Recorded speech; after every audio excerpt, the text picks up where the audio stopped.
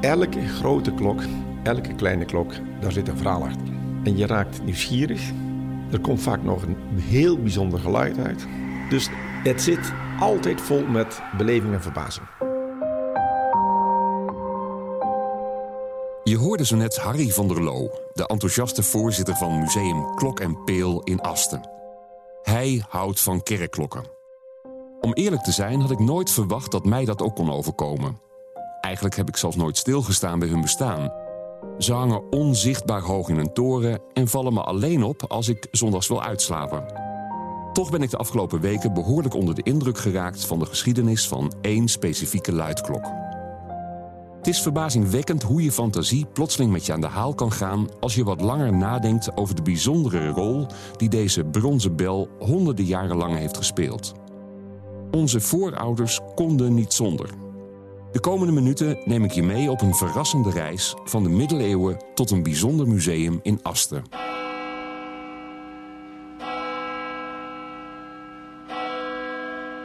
Stel je voor, de klok uit dit verhaal heeft duizenden begrafenissen begeleid. Heeft boeren en burgers gewaarschuwd voor gevaar. En heeft waarschijnlijk zelfs de pest zien komen en zien gaan. Niet alleen lang geleden, ook de laatste jaren heeft de klok wonderbaarlijke avonturen meegemaakt. Ze ontsnapte 2 keer ternauwernood aan de smeltovens en pas geleden reed ze nog 4 op een aanhangwagentje over de A2 op weg naar een keuring door kunstliefhebbers. Deze klok van de middeleeuwse meestergieter Jan van den Gijn klinkt als een spannend boek.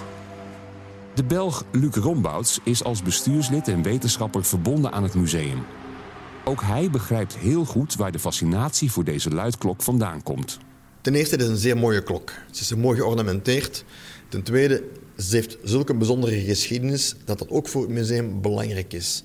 Want de bezoekers in het museum die willen niet enkel objecten zien, die willen ook verhalen horen. En het verhaal van deze klok is voor de museumgidsen een droom. Dus dat is heel bijzonder. Het is ook een zeer zeldzame klok. Dus is ook kunsthistorisch een zeer belangrijk object. Dus er zijn verschillende redenen waarom dat eigenlijk, wij bijzonder blij waren met de verwerving van deze klok van Jan van der Gijn. Mijn naam is Gerard Oonk. Dit is Eenmaal Andermaal met De Klok die Mazzel had. Een podcast van de Vereniging Rembrandt, gemaakt door BNR. Over bijzondere kunstvoorwerpen en hun reis naar het museum. Asten ligt voor de meesten van ons niet naast de deur. Het kleine dorpje is diep weggestopt in Brabant. Je verwacht daar eigenlijk geen museum van deze omvang. Toch loont het de moeite om eens te gaan kijken. Behalve een bijzondere expositie over de geschiedenis van de peel, tref je er ook een grote verzameling klokken die uniek is in de hele wereld. Je vindt er priesterbellen, klavieren voor bijaardiers, een klokkenspel van terracotta, Aziatische wateruurwerken en nog veel meer van dat soort geluidmakers. Ik denk dan al gauw dat het om een nichemarkt gaat. Wie gaat er nou klokken kijken? Maar Harry van der Loo weet zeker dat zijn collectie voor iedereen interessant is. Bijna iedereen heeft wel iets met een klok. In elke stad of dorp waar je woont, daar hangt wel een klok of meerdere klokken. Dus als mensen nu iets kunnen zien uit die middeleeuwen, klokken zijn bijna altijd onzichtbaar. Ze hangen in een toren.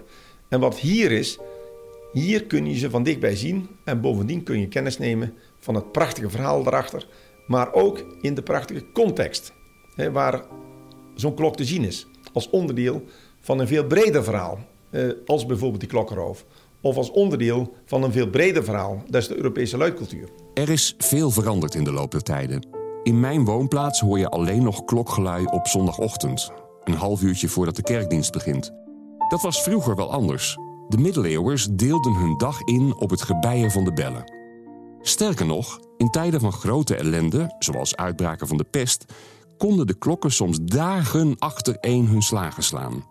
Het klokkenspel was zelfs een machtsmiddel voor de kerk en het stadsbestuur. Luister maar naar Luc Rombouts. In de middeleeuwen en ook nog later was het geluid van de klok bepalend voor de dagindeling in de stad. Klokgelui kondigde aan wanneer de handelaars hun winkel mochten opendoen, wanneer de smeden konden beginnen met hun werk, kondigde de middagpauze aan. Op het einde van de dag kondigde de klokgelui ook aan wanneer de stadspoorten dichtgingen. Dat was de poortklok. En de laatste avondklok gaf dan aan dat op dat moment ook de lichten in de stad moesten worden gedoofd en de vuren moesten worden gedoofd om het brandgevaar in te dijken. Dus elk belangrijk moment in het dagdagelijkse leven van de middeleeuwse mens werd aangekondigd door klokgelui. Dus de klok was eigenlijk een beetje his master's voice. Dus de macht van de lokale bevelhebbers, zowel burgerlijk als kerkelijk, werd tot uiting gebracht door de klank van de klok. De kerkklok was dus een onmisbaar hulpmiddel in het leven van onze voorouders. Het gieten van de bronzen bellen werd daarom serieuze business. In het Belgische Mechelen zat de fabriek van Jan van der Geijn. Daar werd de klok uit dit verhaal in 1540 gegoten. Dat weten we zeker omdat het met redelijk grote letters geschreven staat in het brons. Helemaal bovenaan, net onder het ophangpunt. Het 190 kilo zware gevaarte is zo'n 70 centimeter hoog. Er staan ook medaillons, zeg maar gravures op de klok. Dat is eigenlijk heel vreemd, omdat klokken over het algemeen hoog in de toren hangen en niemand de behoefte zal voelen om eens naar boven te klimmen en te kijken of er misschien leuke versieringen zijn aangebracht. Anders gezegd, dat opleuken van het brons lijkt mij nogal duur en onnodig. De klokken werden in de tijd rijkelijk versierd. En zeker in de Renaissance in de 16e eeuw zie je klokken die vrij exuberant geornamenteerd zijn. Natuurlijk zie je die klokken in de toren niet, maar die klokken zie je wel bij aanvang wanneer ze gedoopt worden. Dus bij aanvang was die klok wel zichtbaar. Een aantal versieringen op klokken hebben ook een soort magische betekenis. Dus de meeste van die kerkelijke klokken hadden een naam van een heilige. En het was dan ook normaal dat een afbeelding van die heilige ook op de klok te zien was. En soms zie je ook dat een afbeelding verwijst naar de concrete functie van een klok. Een bekend voorbeeld is het feit dat er pestklokken waren die de pest moesten verdrijven. En dat op die klokken er salieblaadjes waren opgegoten. Waarom salieblaadjes? Wel omdat het kruid salie bekend stond om zijn zuiverende werking. En zo zie je dat eigenlijk die ornamenten eigenlijk de magische functie van een klok mee versterkten. Onze klok heeft eeuwenlang haar werk gedaan in het kleine en rustige Brabantse dorp Alphen. In de middeleeuwen ging het daar overigens flink tekeer. In 1542 werd het plaatsje volledig afgebrand door de troepen van ene Maarten van Rossum. Deze woeste veldheer vond dat blaken en branden de sieraden van de oorlog zijn. Fijne vent die Maarten. Na die wilde jaren lijkt het rustig te worden in Alphen. De klok doet honderden jaren trouw haar werk in de Willibrorduskerk. Pas tijdens de Tweede Wereldoorlog komt de toren weer in beeld. De Duitsers eisen dan overal kerkklokken op, ook in Alphen. Het brons, een legering van koper en tin, is uitermate geschikt om wapentuig mee te maken. Dat is overigens geen nieuw inzicht. Kerkklokken zijn al heel lang de pineut als er gevochten wordt. In de Eerste Wereldoorlog, bijvoorbeeld, werden 65.000 klokken omgesmolten en in de Tweede Wereldoorlog nog eens 80.000. In Nederland verdwenen midden jaren 40 bijna 7.000 klokken in de smeltovens. Het is zo dat de nazi's vanaf 1943 systematisch in de bezette gebieden klokken opeisten, omdat zij door hun metaalvoorraden begonnen heen te geraken. En ze hadden het koper en tin nodig. Vandaar dat klokken uit torens werden gehaald. Eerst in Duitsland en daarna in de bezette gebieden. De nazi's deden dat op een administratief zeer zorgvuldige wijze. Deze klok van Jan van der Geijn die droeg het label A. Wat betekent dat dat de categorie was van de minst waardevolle klokken. Dat was een vergissing. Want een klok uit de 16e eeuw had normaal gezien een beschermd statuut. Had de letter M moeten krijgen van monument. Maar er waren in Nederland vertragingsmanoeuvres. Dus er was een soort commissie die de Duitsers moest assisteren bij het selecteren van de klokken. Maar die commissie die heeft vrij succesvol een aantal vertragingsmanoeuvres kunnen opzetten.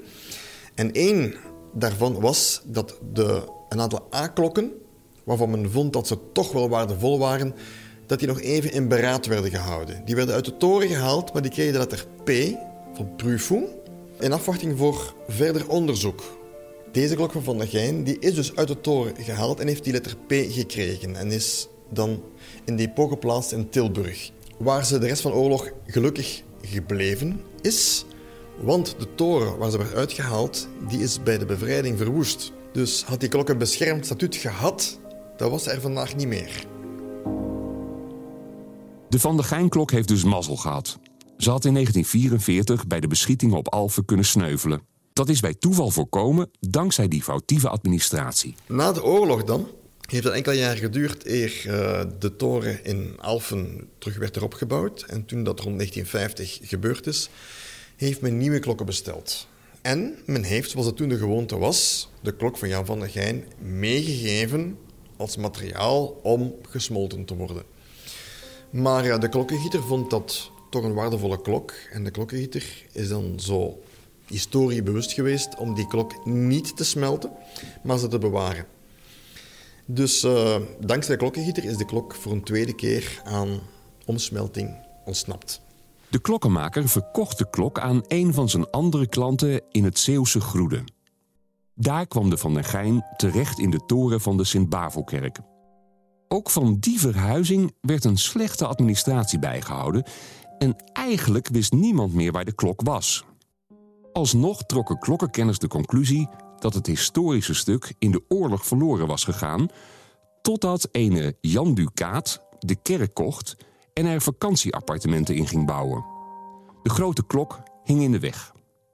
Harry van der Loo, de gedreven voorzitter van Museum Klok en Peel, wist Ducaat ervan te overtuigen dat er maar één eindbestemming voor de klok kon bestaan. Jan Ducaat die wilde op een gegeven moment wat met die klok. Toen heeft hij Asten gebeld, omdat hij erachter was gekomen dat hier een belangrijk centrum was.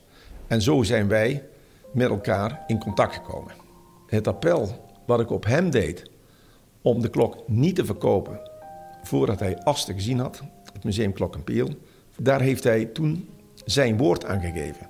En dat heeft uiteindelijk geleid op een hele bijzondere manier tot een convenant met elkaar, dat hij ook zag als mens, ik moet hier wat mee. Ik heb toch liever dat uiteindelijk die klok een bestemming krijgt die heel goed is voor de toekomst, waar hij zelf vrede mee had en waar hij ook gezegd heeft, nou dan ga ik niet de boer op om het onderste uit de kan te halen wat prijs betreft. De verkoopprijs werd afgerond op €17.000. Daar moest het museum overigens nog wel financiering voor zien te vinden. De vereniging Rembrandt werd aangeschreven en vriendelijk verzocht om een duit in het zakje te doen. Er werd positief gereageerd. Uiteraard moest de middeleeuwse bel eerst even getoond worden aan een commissie van kunstkenners. Onderdeel van het proces bij de vereniging Rembrandt is, men wil de klok zien. Je kunt hem niet opsturen. Dus er was uiteindelijk maar één optie om er zelf naartoe te rijden. En je kunt wij zijn niet het soort museum die dan een duur, gespecialiseerd bedrijf inschakelt om dat te doen. Wij zijn toch heel praktisch ingesteld. Dus uiteindelijk zeggen mensen, wat we doen, hij gaat op de aanhanger en we rijden naar Amsterdam. En als je dan weet dat de plek waar het naartoe moest naast het Rijksmuseum ligt, dan ligt het natuurlijk ook voor de hand dat wij nu beschikken over een prachtige foto met Rijksmuseum op de achtergrond. Dat is één. En dat kort daarna de commissie naar beneden is gekomen. En die commissie van wijze mannen en vrouwen, die hebben geoordeeld dat het zo goed was. En zo komt er rust in het turbulente leven van de bronzen luidklok van Jan van der Gijn. Na bijna 500 jaar trouwe dienst hangt ze nu trots in Museum Klok en Peel. Het enige wat je onmiddellijk grijpt is het verhaal. Dat je zegt, jeetje, in Alphen gehangen, geroofd, gered, dan weer verhuisd. Uiteindelijk komt hij in een klein kerkje terecht. Dus dat was ook voor ons, ook voor mij persoonlijk, een heel belangrijke drijfveer. Die klok die moet naar Asten. En ja, dan heerst er toch iets van enorme blijheid dat wij als relatief klein museum, het grootste kleine museum van Nederland, in staat zijn om zo'n uniek stuk op deze wijze te verwerven. Dit was één van de 12 afleveringen van een podcastserie over bijzondere kunstvoorwerpen en hun tocht naar de museumzaal. Eenmaal andermaal is een initiatief van de vereniging Rembrandt, gemaakt door BNR. Luister ook naar de 11 andere afleveringen.